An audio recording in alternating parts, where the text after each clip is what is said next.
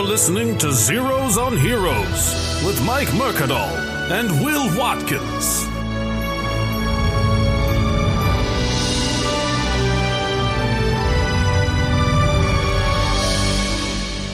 Speaking of great people, let's move on to our next hero. That's right. Yes. Tina Fey. Tina Fey. I mean, what can you say? I mean, nothing. Podcast over. That's what I was going to say. I mean, everyone knows she's great, so it's just like obviously. Well, we start off with the same question I asked Wendy was, what's the first thing you think of when you think of Tina Fey? Smart. Right? Yeah, that's a great one. Yeah. Super smart. You know that's the first thing I think of. She's super smart and funny, and has wielded that together into a beautiful career. It's a smart that is charming. Mm-hmm. Like it's not like those people who are smart and dicks about it. Mm-hmm. You know what I mean? Like she has an endearing intelligence where you're like, yeah, that's good. You know what I like a lot about Tina Fey is that she worked the system. Mm-hmm. Like she knows it's a patriarchy. She knows it's a male dominated society that treasures a woman's beauty over her intelligence. Like, if you remember when she first got on Saturday Night Live, and if you ever seen pictures of her from Second City, like, she was, pretty plump. She had short hair, very butch-style hair, and she wasn't what you would call traditionally attractive. But then, like, when she started getting into the entertainment world, she was like, all right, I'm not going to be taken seriously until people want to fuck me. And then she got thin, she became one of the... You use what you have, I don't know if is that how the story goes? I don't know if that's true or not. Is that like a real thing? I genuinely don't know. I'm taking his word for it because he's holding his phone open and reading stuff. I don't know that. I think I disagree with you a little bit that she worked the system. In my opinion, she is extremely talented and a hard worker, and that was like an override.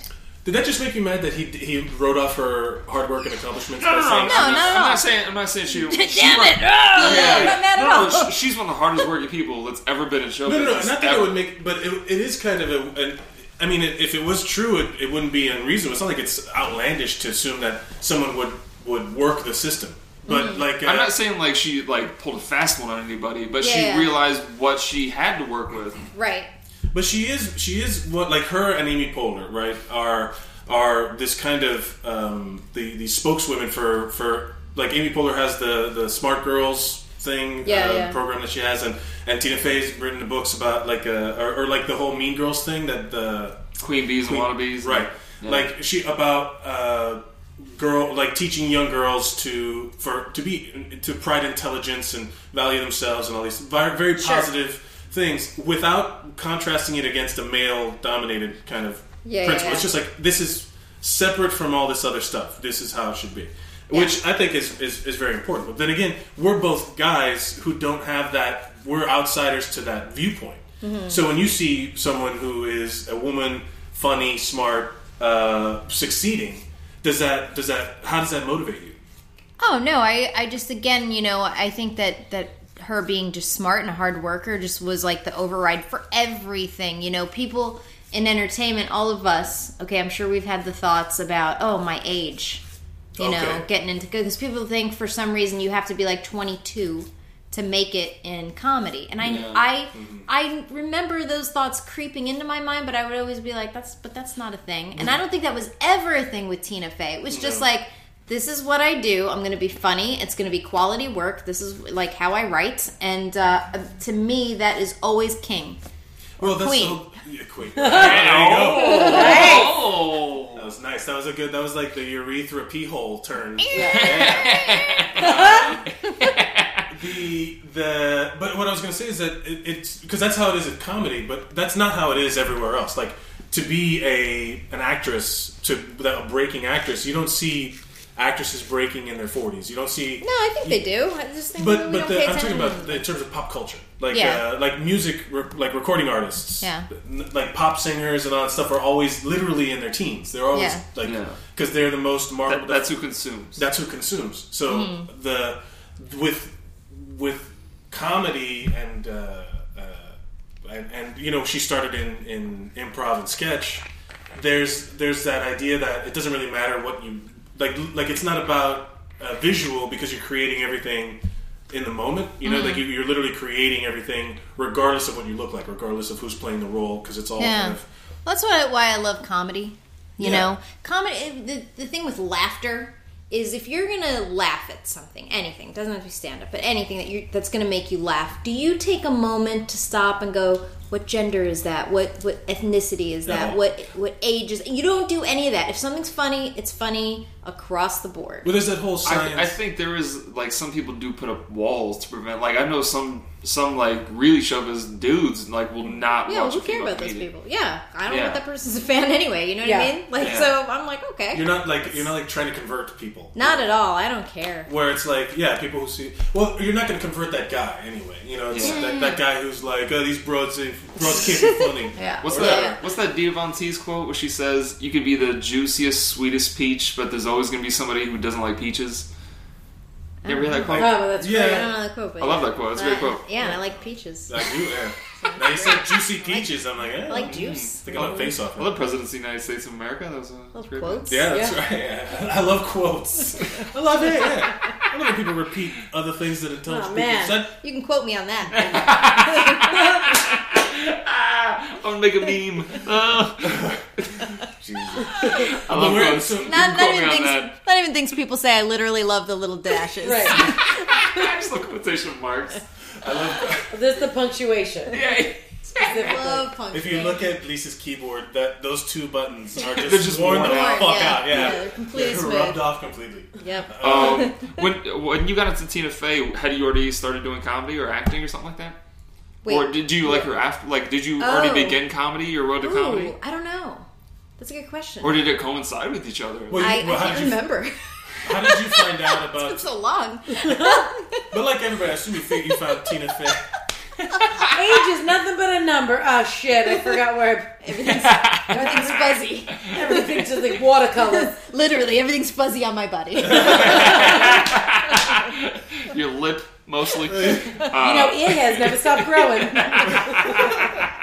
Yeah, she was Italian. So. I was there the first time Lisa was on stage. That's a true story. You were? I was. You were there the first night? It was your comedy class graduation, I think. And it was the Fort Lauderdale Improv. Yeah. And you did a joke where you said it was, looking back, kind of racist. Super racist. Where she was like, something about Arrow women, and she like flipped up her almost kind of like Eric Myers doing the Beavis and Butthead thing. Right. Yeah. And she was like, Yeah, it was something about... What? It was Yes. super racist. It killed, too. No, it destroyed. It destroyed. Yeah. It destroyed. I stopped doing it because I was like, this is racist. and people were like, when are you going to do that joke again? Like, people would like have a physical reaction to it, like falling out. Like requesting What's the joke? Shouting it out like okay, Freebird. all right, I'm going to butcher my own terrible joke, but it was something about how the war is different from any other war because this is the first time our boys are going overseas and they're This is not back cheating. in 1943. They're not. In the 40s. They're not cheating on their wives. You know. That was the setup. That was the setup because because they're right. people don't think of Iraqi women and they're like, ooh, jihadis. Yeah. That's the first punchline. Boy, did it hit. Yeah. Jihadis. And then I was Jesus like, Christ. it's not like there's a run on the Iraqi hookers. And then I would have to wear a black hoodie to do this joke. I'd flip it over my head. And I'd go, love you long time. And now and people were like, oh shit. Like flipping tables over. You had to close with it because people laughed so hard at it. And I was like, this doesn't feel right. And so I substituted that for jokes that did not get laughs like that ever. I've never had a joke that strong to this day. Man, that's crazy. But that was my first time terrible, on stage. Yeah. Oh my god, That's so crazy. funny. I saw you, Will, before I'd even started comedy. Oh, really? I was just like, I really wanted to get into comedy, so I started going to open mics to watch. And I remember you were at like the first mic I ever just saw. Because I had only been doing comedy like less than 6 months when I saw you on stage. Oh, so that yeah. must have been like right before. You were at the West Palm Improv. Okay. Open mic night. You started had a together. shirt that said college. across the front. And he was so cute. I mean, not like he looks now. He was so cute. Not how he looks now. I was adorable. He was hot. All the girls like from your school were like huddled around you. I'm like, how old were you when you started? Well, 18. Oh wow. Oh yeah. I was like straight out of Compton. Yeah. No, straight out of high school. Yeah. And you were, as a theater kid, you had all of the little theater girls coming out to your open mics? Yeah. Fuck, that's a good tactic. Shit. Then I worked at a restaurant, so I got all the restaurant employees come out. I used to bring like 70 people. And I remember you did great. I was like, okay, of the people I saw tonight, they were mostly horrible. I remember like Will was really good. There were a couple others. But you know, like some of the characters that are in that local South Florida comedy scene were like the classic characters. Meg Weiss, Steve Pickle. Yeah, it was like Pickle, and then like Steve Strobridge was like hosting it with the Spider-Man shirt. I have a real quick sort of thing. I got so angry the other day thinking about Steve Strobridge. Why? Yeah, this is a dude who doesn't even do comedy anymore. Because Kevin Hart was on like Conan or something. I was watching it on my phone, and Katie, my wife, goes, "Oh man, Kevin Hart's so funny." And I was like, "You know what? I opened for him once." And she was like, "What?" And I did. He was like the first guy I hosted for was Jay Okerson. Right. And the feature was Kurt Metzger, which just blows my mind that I think about that. Awesome. But the second guy I hosted for was Kevin Hart, and it was the New York Comedy Club, and they called me in, and they said, "Do you want to host for Kevin Hart?" And I knew Kevin Hart because the Comedy Central presents and stuff. Yeah.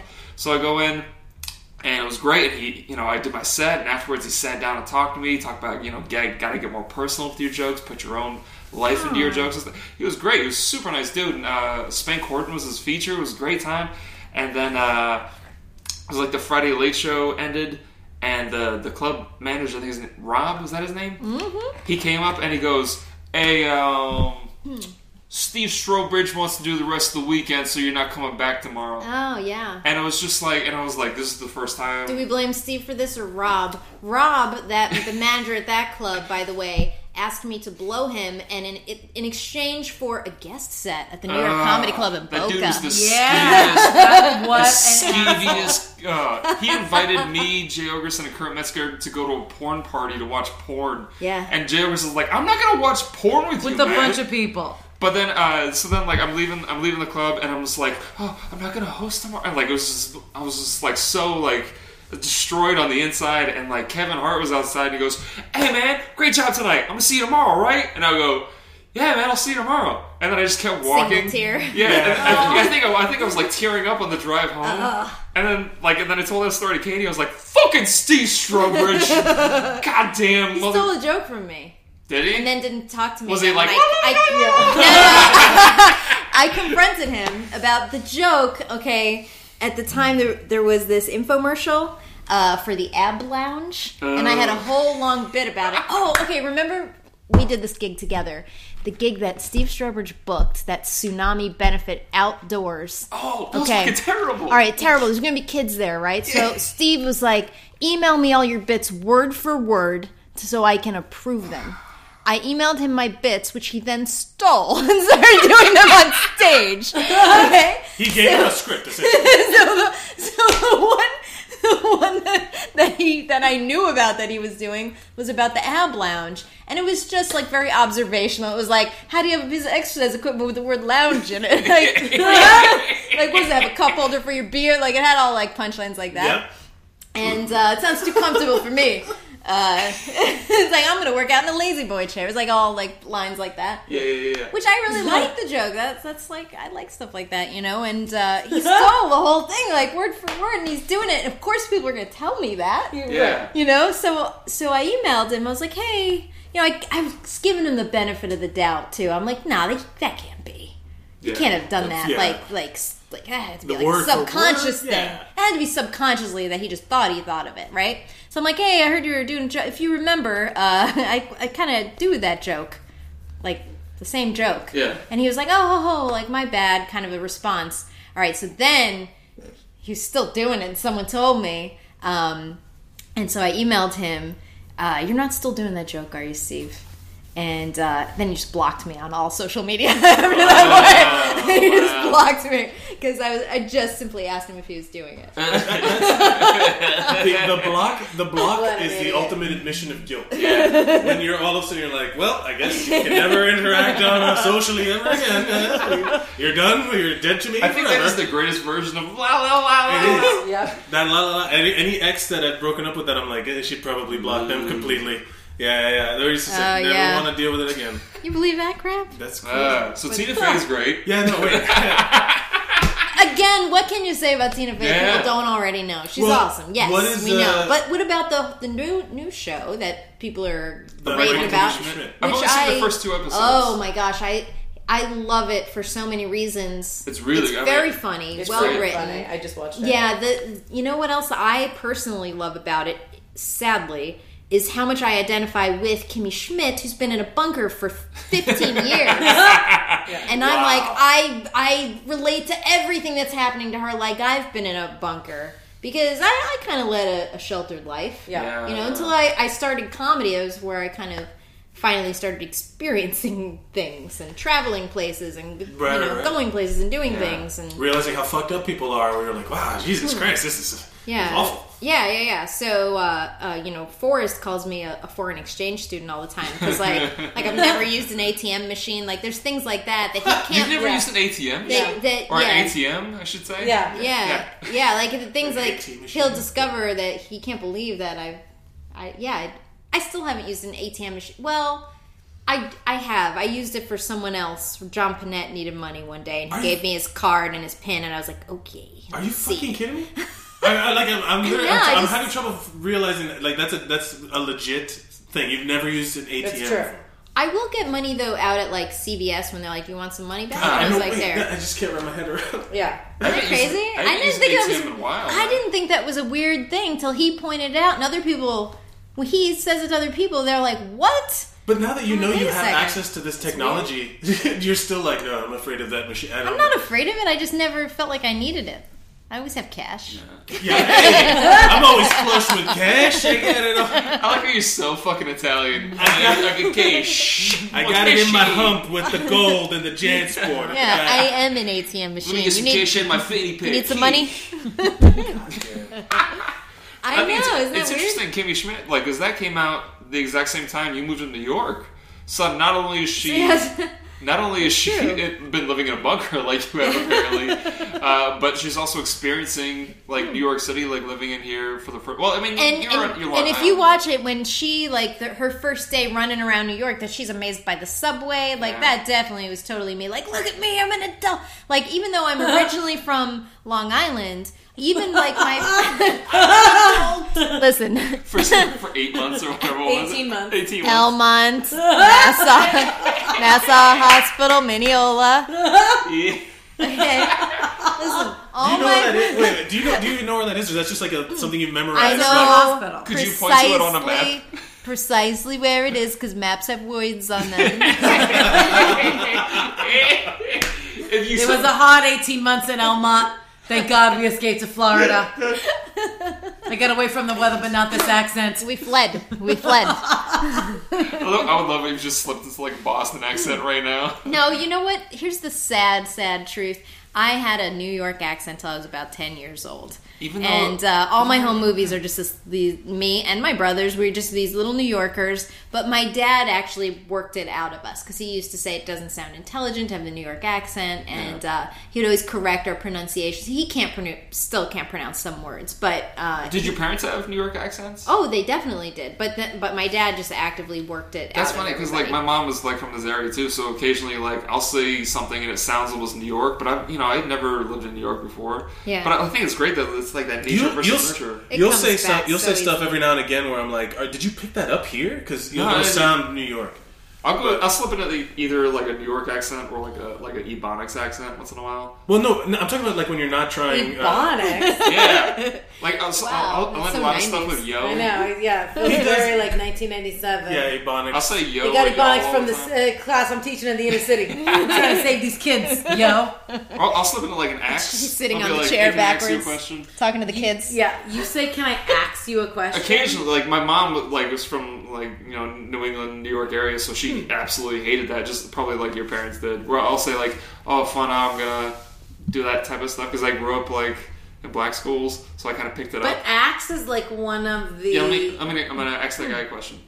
I can't even imagine that would come. That's like. That hurts my ears. Yeah. And I'm not from here because it's not especially since the axe was in his penis earlier. Yeah. Oh! Hello!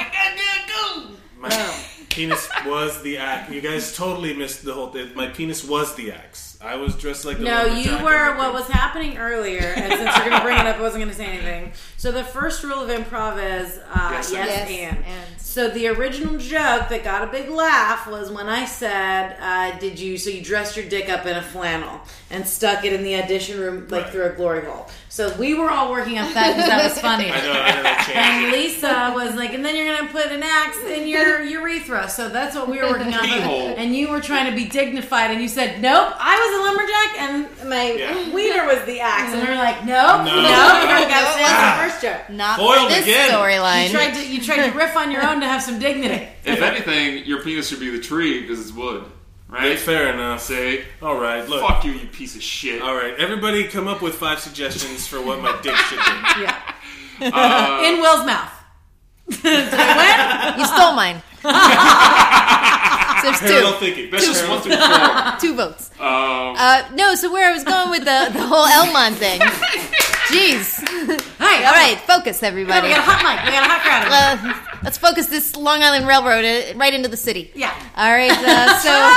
So I still have all my relatives here. They're in Long Island and whatever. And whenever I would hang out with them, that would come out because that's how they talk. They all talk like that. So it would come out when I would talk to them. Now here it's useless. Like it just keeps coming in and out. Oh, and I love it. Yeah, it's great. And then I make it even worse because it's funny. Gonna be like, are you making fun of me? Right? No, not at all. And then she's part. She's So and then all my old school relatives, they won't even take the subway because like when my family fled, New York was very different then. I love okay, how you're making it sound like it was like communist Germany. New York was very different. It was dangerous. People were getting murdered left and right. There was like porn shops everywhere, and I was born in '75. I just turned 40 the other day, and looking good. And that blows my mind, man. That blows my mind. Well, I think that I don't look 40 because every other woman lies about her age, so that's why. Like, really, this is what 40 looks like, everybody.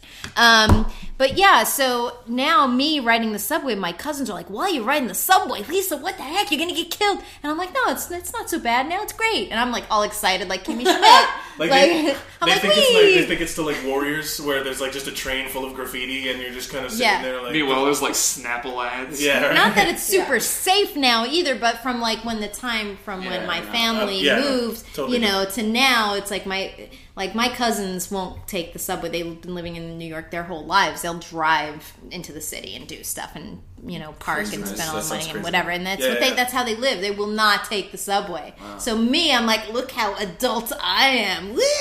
I'm such an adult. Woo! Yeah. So and I show up to New York in the middle of blizzards and stuff like that, and I'm like, this is awesome. Even though I was really cold, but I was still like, this is so great to be in New York. Yeah. Well, that's the whole thing. Like Will and I, we there's always a moment where if we're complaining about something or whatever, that we have to. I'll stop and I'll be like, "Hey, this is like a scene from a movie," because they would put the camera here and we were like arguing about something or talking about something in like by Elizabeth Washington Square Park, and we're like talking about heavy shit. I went through a breakup, all this stuff, and we're like in Washington Square Park with the lit up arch in the background, and we're like, "Wait a minute, time out," because it's still fucking cool to be in New York City. Yeah. So it's like there's a lot of people who lose that kind of like wonder, that sense of awe. I think anyone who lives here is surprisingly optimistic. Now, a lot of people wouldn't say that, but the optimism comes from there's a lot of terrible things about this city, right. and we really try to focus on the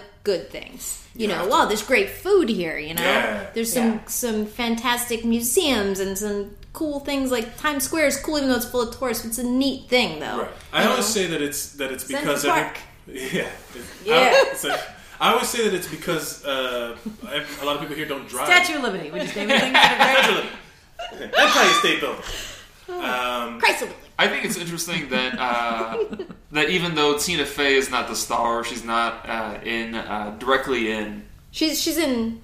That's a spoiler alert. Yeah. I mean, she's not a main character. Yeah. Even though she's not the main focus of Unbreakable Kimmy Schmidt, she still has that essence. Because it's very similar. So Tina Fey. It's so similar to 30 Rock. It is, the writing. Like the pacing, the style is so similar. But even with that, it still resonates with you. Did you find or discover Tina Fey through Saturday Night Live like everybody else? I don't remember. I really don't remember. What? Because she ran the update desk for a long time. It must have been Saturday Night Live. It had to be. It had to have been. She was head writer for such a long time. And she was like a driving force of that show. When at its and it was like during one, there's like it was peaks one of the and peaks valleys. because that was Will Ferrell and So she was there during like one of the peak times. She's probably one of the reasons why. I wish I could say something cool like I remember the moment it was raining outside. Do you have? I can't remember. Do you have a Tina Fey story like Wendy has a Marla Singer story? Just that my brother thinks he could date Tina Fey. Oh, which God. I think is Really? Wait a minute. My brother Mike is like, hey, with his safari hat. Exactly. He's like, I love my brother more than life. Like he's like, hey, is Tina Fey single? I'm like, what? I don't know why. And I was sitting there with my daughter, and she and I just looked at each other like, what? What do you mean is she single? How I'm long like, ago why? was this? I don't know, not that long ago. She's like married with kids? Yeah. No, this is my other brother. I have two brothers. No, I mean like Tina Fey is married with kids. Oh yeah, Tina Fey is. Yeah. And I'm like, I don't think she's single. Well, find out. I'm like, what? Why? You live at home with mom and dad, so do I. But it's like, How do you? It's like go find out. It's like, how would you capitalize on that information if you had it? But then he was like, well, she's not even really my type anyway. But just in case, I maybe want to go on a date with her or something. I'm like, what in the world? Oh. It's adorable. Confidence is great. Did you? That's. I think that's really funny. But did you emulate her in any way? Did you try and like copy anything that she does? Oh gosh, you know what? I try not to be a copycat with anything, or even something that you found out afterwards. But I feel like it's just inspirational. Exactly what I said in the beginning: the work ethic, and just funny overrides everything. Yeah, it's going to override whatever sleazy club owners. It's going to override not getting booked where you want to get booked. If you can, at the end of the day, be funny, I feel like things will, at some point, work out. Hopefully, or I'm going to kill myself. That's way too optimistic for me. That is way too optimistic. Listen, I've been suicidal. I've been depressed on and off. I need a little bit of optimism. You just put your copy at date night, and you're like, "That's my girl." Watch like Wendy gets really successful and starts to turn away. And you turn into Marla Singer. Like you turn into like stealing clothes from a laundromat. I'm gonna pop out of the gutter and just like with a knife and like slash her ankle. Just go for the Achilles. How you forget about me? No way. No, we're buddies. Yeah, we're gonna. I think so we're Steve Jobs and Steve Wozniak. Oh no, Wendy and I love each other so much. You guys should have a comedy duo name. Like Wendy and Lisa.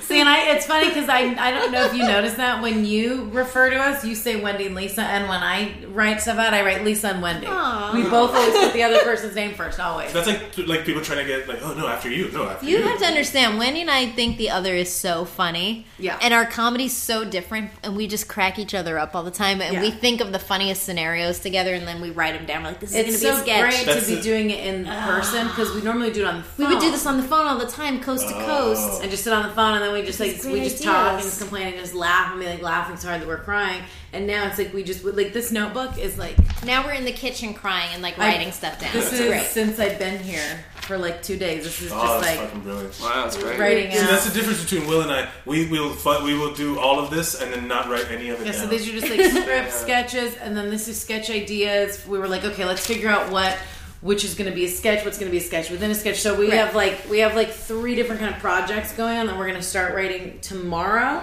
But today was like, today will be a break because we had a good show last week. We're working so hard writing for that show. Have you guys had the discussion of what will happen if you guys get on each other's nerves from living with each other? Ooh, that's a good... Wait, if we what? Get on each other's nerves. Now that you're living together. Conflict resolution. Oh. Have you guys been like, if I start to get on your nerves, tell me and I'll back off? Have you guys had that? No, well, that'd be a weird discussion. Oh, well, this is... it's like right through the door. Listen, look, you're already getting on my nerves a little bit. There's no reason to say that because you can just, like, if Lisa were to walk in and I was like, hey, because that's the other thing, too, is we're both also very... like alone time and private time. Yeah. Oh, that's cool. Okay. To us. Totally. So we know that about each other already. Yeah. And so if I were to walk, like if her door is like cracked open and I get up, like if she says good morning to me, but I would never think in a million years to walk by if her door was kick open. the door open. And then I'm like, hey, what are you doing? You want to write? I would never think to do that. Even if her door's wide open, I would never think to look That's why in. we're friends to begin with. I think we respect each other's space. Well, that's good. That's good roommate etiquette, I think. And we're adults. We're not little kids. And I think that, I would never, That's even if her door was wide, like I said, if her door was wide open and she's sitting there and I can see Wendy's her, like a vampire. You have to invite her in. I'm like, come in. That's why she never looks in the mirror. Yeah, that's why I don't have a mirror. I just would never think to, like, even be like, hey, what do you know? Because it's like, everyone's is a fucking adult. If you're hanging, I'm going in the kitchen, get my thing. We don't need to constantly be in each other's bubble. Yeah. Even like the space with when you were with the cabbie. Yeah. The only reason I didn't even want to text you, the only reason I texted you was because you said to me when I walked away, I'll see you in 20 minutes. Correct. And I was like, is that a code that I should check on you in 20 minutes? So I was like, 20 minutes, I was like, hey, buddy. And I heard some switch flip to my brain, and I was like, nope, this is my new husband. hey, buddy, can you bring my wedding dress over to Hannah, whatever the place was? Yeah, O'Hanlon's. O'Hanlon's. Let me ask you this then, because this kind of goes along with the Tina Fey thing, is that you guys are writing together all the time now. Do you find that your writing has changed now that, or just in the past couple of days, Well, it's or only been over the a phone? couple of days, but usually the ideas we come up with together are like a lot of sketch ideas, and like the thing that we've done for the first time was the duo thing on stage last night.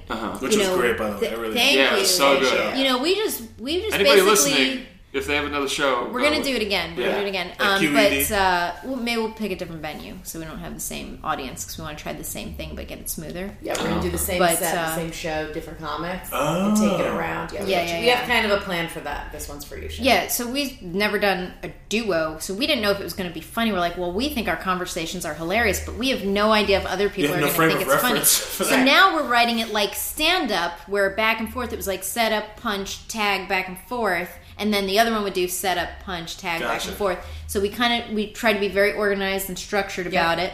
And we were very diligent on the writing. And then we were just like, well, either people are going to find this hilarious or they're going to think we're weird, which is normal for both of us, too. Yes. You know? So we're just like, all right, let's try it. Our sketches, I feel like it's, you know, there's usually more like visual stuff. So you have more stuff to work with. And I feel like the ideas we have for sketch, we're like, oh, this is definitely going to be funny. Yeah. But the duo thing, we were like, wow, we don't know. That was I meant to tell you this, guys, last night was the beginning, like with you two on stage before you started going the whole. I thought that was so fucking fantastic. Oh, thanks. I think it spoke a lot to your acting levels because I had never really seen you guys do acting because. Like, looking back, I'm like, oh, that was completely scripted. But the way you guys interacted where it almost seemed like you were just riffing, like, off the cuff. That was scripted fully? To the fucking T. Yeah. Get the fuck out of like, here. Yes. Like, see? See? Yeah. Like, looking back, I'm like, oh, shit, like, that was all... You guys had that fucking down fucking pat. It was so polished. Thanks. It was as if you had done that set a million times before. And we were so, you know, like when you try a new joke, you tuck it in between stuff that works. Yeah. This was all brand new. Yeah. We're like, oh, here we go. And they're not familiar with our stand-up, so they're not like already fans. So here come two chicks. Nobody in that room fucking knew. Yeah. We're new to town, and we're doing brand new jokes in a brand new format. We're like, so you stressed have no out. idea what's going to happen. Yeah. We're stressed out in a good way, but right before the show, to you guys were like, sit down, play a board game. We're like, what? Yeah. We're like thinking, you know, so like trying to remember what it was like scripted out exactly, like to a T. We were rehearsing it in the kitchen and coming up with like body movements and things like that, and then at showtime, and we're like, oh, that's funny. And then we were, even like what we were doing with the our hands and like our body, like what was and the list to have the list out because we were talking about a list and we're like, oh, this is a list, that's on our list of things. Like there's all the little things. So focused on detail also. Yeah. We tried to be, and if we had a little more time, because like I said, Wendy just got here, that would have been so much more. Like even at the end, even though we thought it was a successful show, we were still like, we could have done this, we could have done that next time. But how we're going to make it a good writer. How we're going to smooth it out, the bumpy parts. Would you guys want? So is SNL an aspiration? Would something like that? I mean, of course. Yeah. But what would be like? Like a Weekend Update or writing sketch? Because those are two very kind of different. I'm worlds. gonna go in there and say whatever. Weekend Update. No, fuck yourself. Thanks. Like I'll say whatever. Well, like Tina Fey herself said, like she was terrible in the sketches, so she brought herself back to only do Weekend Update. Yeah. Well, the way I guess if I saw myself at Saturday Night Live, I think I would. This is my brain seeing myself. It would be as a writer. Ideal situation, though. Yeah. Whatever you would like. And maybe that's where the age thing comes to play too. Generally, I think they hire more like younger, like in their 20s. What's her name? I guess some older people, but it's just the way I see it. I'm like, maybe they would consider me as a writer one day. I would love to write on a comedy show. And I think like putting together strange shows that are unique, like last night, is a way to showcase our writing skills. Yeah, that's what we want to keep doing. Let me ask you this about how you produced the show or how you wrote the show last night. Was like when you're on Saturday Night Live, like sometimes you've established characters, like this is Stefan or this is whatever, Wayne's World or whatever. So the character right for it. You're like, this is their voice. I'm gonna write in their voice. I'm gonna write in Stefan's voice. Since you guys are so close to each other, you're so good friends. Are you able to write if needed to? Could you write Wendy a brand new 5-minute set because Wendy's voice and vice versa? I don't know, because our styles are so different. Yeah. I don't know that I could write. But you would know, like, how you think about things, though, right? I could hear something and go, or think of something and go, that seems like Wendy, but I don't know if I could write. Like when I don't know. That's a good question. When you wrote the show last night, did you only write lines for yourself, or did you write lines? No, we were writing for each other, for sure. Yeah, we wrote together and we were writing for each other. And even, like, the opening, like with the... But we sat and talked about it just with our notebooks in the kitchen, and we would just rap back and forth. We're like, oh, that's funny. And then as we would just kind of freestyle, like, okay, we for sure need that line. And then from there... Yeah, and it was like, you need another punchline here, and like... Yeah, and so then we, like, with the similarities and differences, we wrote that in the kitchen back and forth, and then from there, like, and I've got... And we had way more. We just, like, cut down. Yeah, so we were like, okay, we want, like, 1, 2, 3 of these, and then...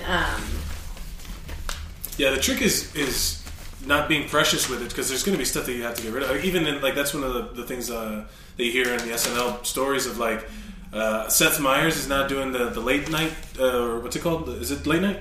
The late night show, the late night with Seth Meyers, where he's going to do the sketches that never made it. Yeah. So, like, like you have to be like, if they're like, no, you got to cut the whole thing, or like other people are chopping up your stuff. That's a tricky balance too. Sure. Well, I mean, stand-up is like that. When you're writing your jokes, there are always jokes that you have to let go. Yeah. If it's not working, or at least put it away for a while until you figure out another way to say it or whatever. Like, I never throw a joke away completely. Ever, yes. That Iraqi hooker thing's coming back. All right, look out, New York. Yeah. One of the best pieces of advice I got was from Al Jackson. When I first started, I was like, keep drinking. Eat a heavy meal before you go drinking. Keep drinking. Don't tell my wife I'm here. Do you like my impression of Al, by the way, as the same New York accent? Al doesn't sound like that at all. Hugh Jackman?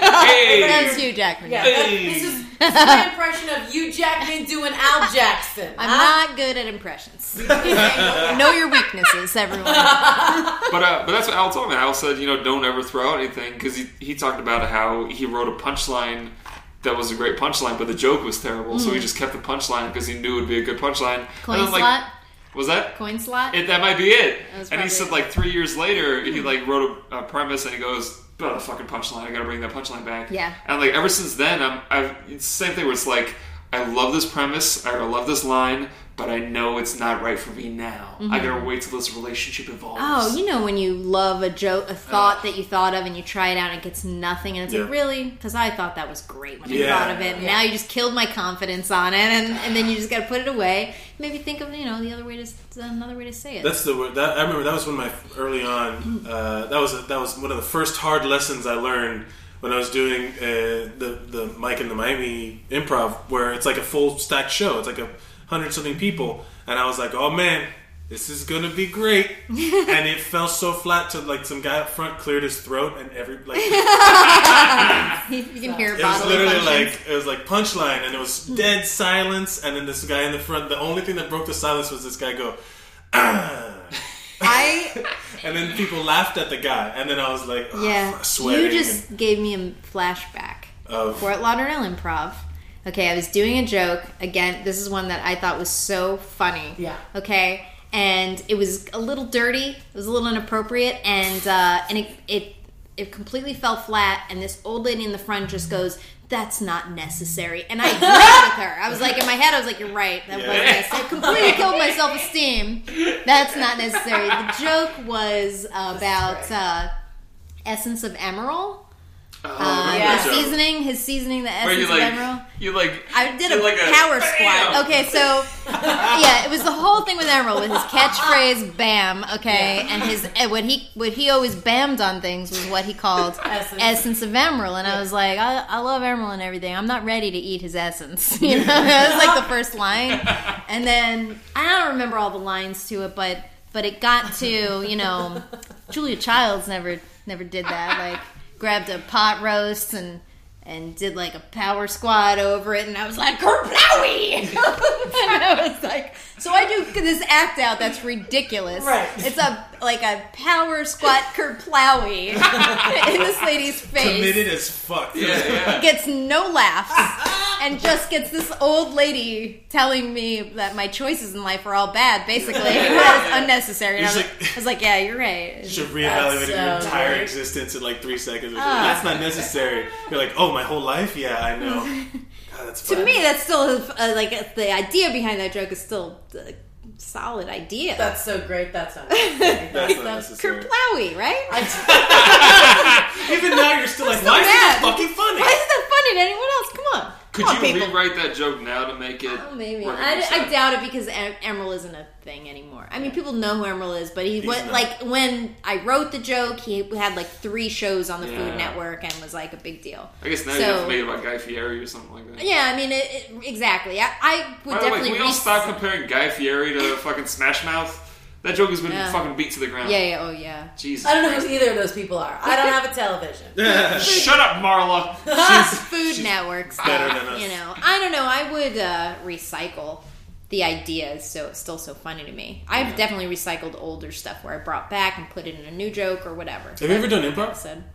I took some improv class. I can tell that one well. Todd Rice, we did it together. We did one together. Oh, dude. High fives. Who taught it? Todd Rice. They improv. I thought he was a good improv teacher. No, he taught the basics. It was, he's a pretty good teacher. It was decent. But I think improv in general gives me anxiety, because you have to rely on all these other people, and plus these were classes, so these are really beginners, and probably a lot of people who should never do it. I'm being really nice here. And, so now you're trying to make a scene with just like, oh, I'm happy to be on stage, that person.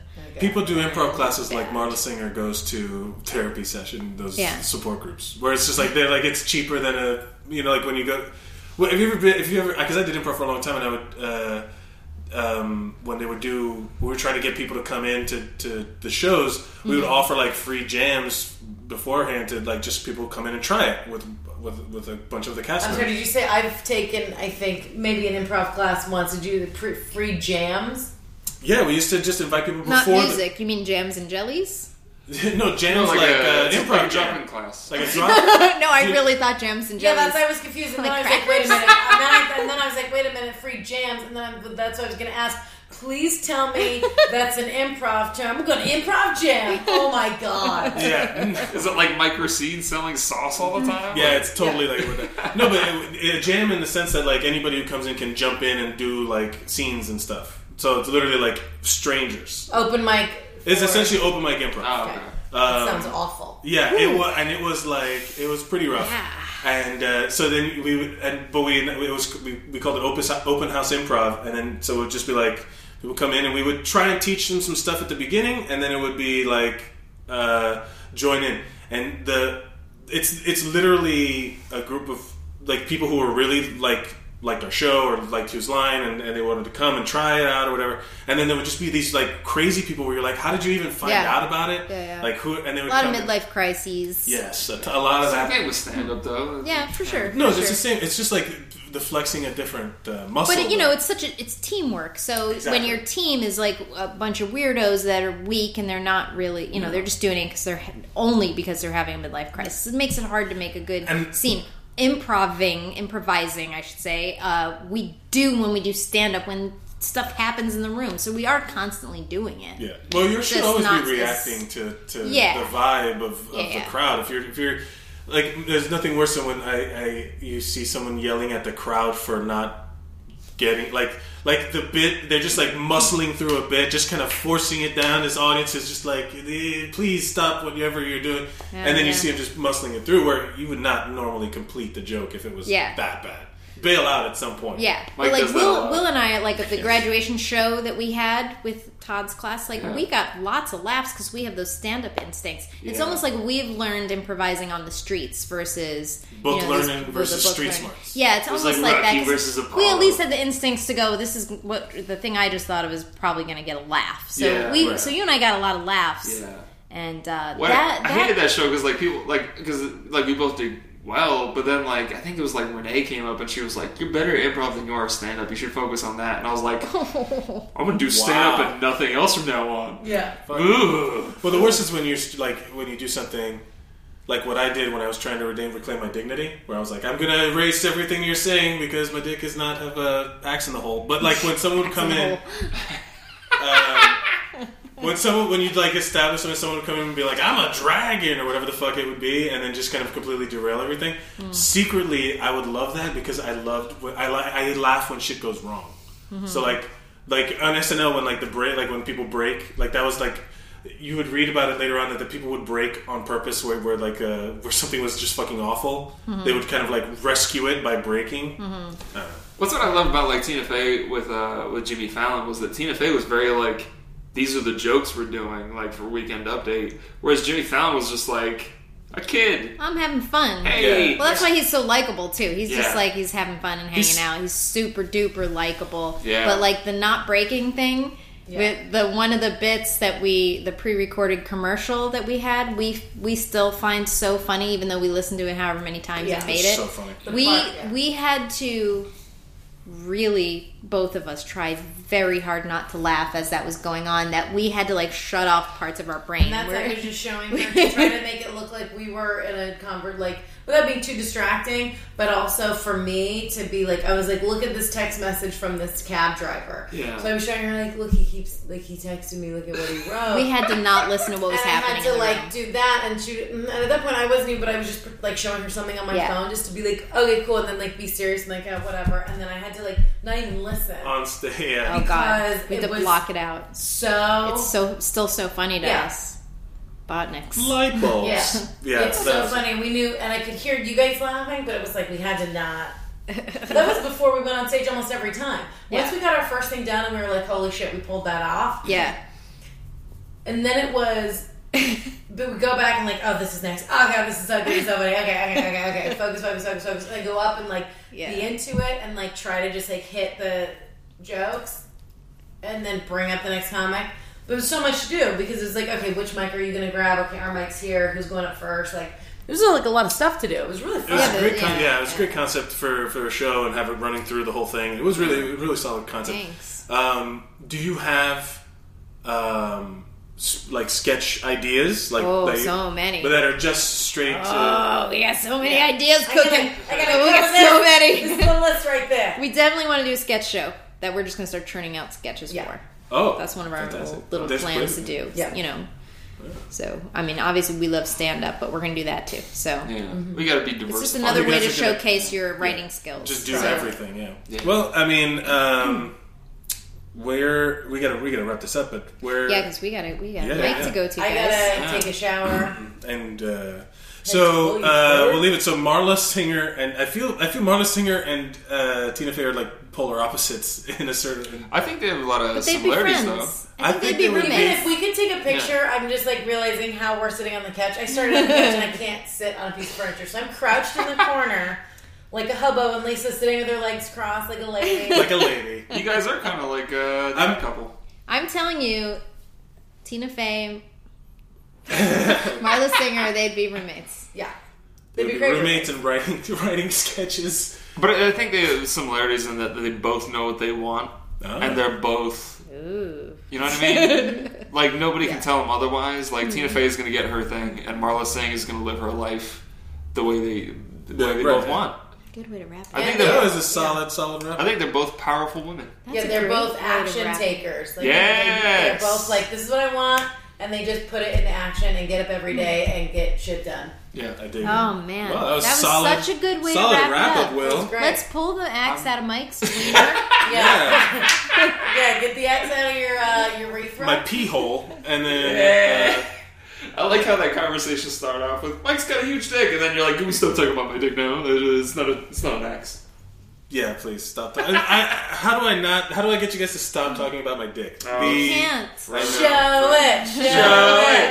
I'm just kidding. That would make me sad. I haven't had sex in a long enough time that like it makes me want to throw up. The thought of having sex makes me want to vomit, but I will make out with the cabbie. And he just texted me. Can I? We'll leave it on this. Yes. Yeah. So I've been texting him back and forth every day. Like he's like, "Oh, call me. Do you want to hang out?" And I'm like, "Oh, I'm like writing. I'm working. I got a show," which is true. It's all 100% true. So last night he sent me a text. Thanks. Yeah, you too. Be safe. And then today at noon he wrote, "Good. Good. Period. Morning. How are you? Still writing?" But like no question marks. It says, "How are you still writing?" I think, or maybe he was "How like, are you still how writing? Are you still writing, Wendy?" Yeah. And so that was at noon. I didn't respond because we've been doing shit all day. And then he texted me and said, "One last quote for the author-writer. Now you're, Y-O-U-R, acting like a true little baby." So this either means... What? Yeah. What? One last quote for the author-writer. Right Now away. you're acting like a true little baby. Ooh. So what I'm going to do, and this is my move... It's getting dangerous. This is what my move... is I'm going to pick a family member to pretend has just died, and I'm going to wait till tomorrow and be like, sorry, I just found out, blah, blah, blah, fill in the blank, died, and now I have to book a flight back to LA. But Wendy, what if he listens to this podcast? All right. Okay, so Cabby, if you're listening... Paul could stop man, my life is so exciting. Yeah. In all fairness... Which family member am I going to got off the kill? plane and you kicked the bee's nest the first day. Yep. Yeah. Wow. All right, well, so let's wrap this up before Wendy gets murdered by a cabbie.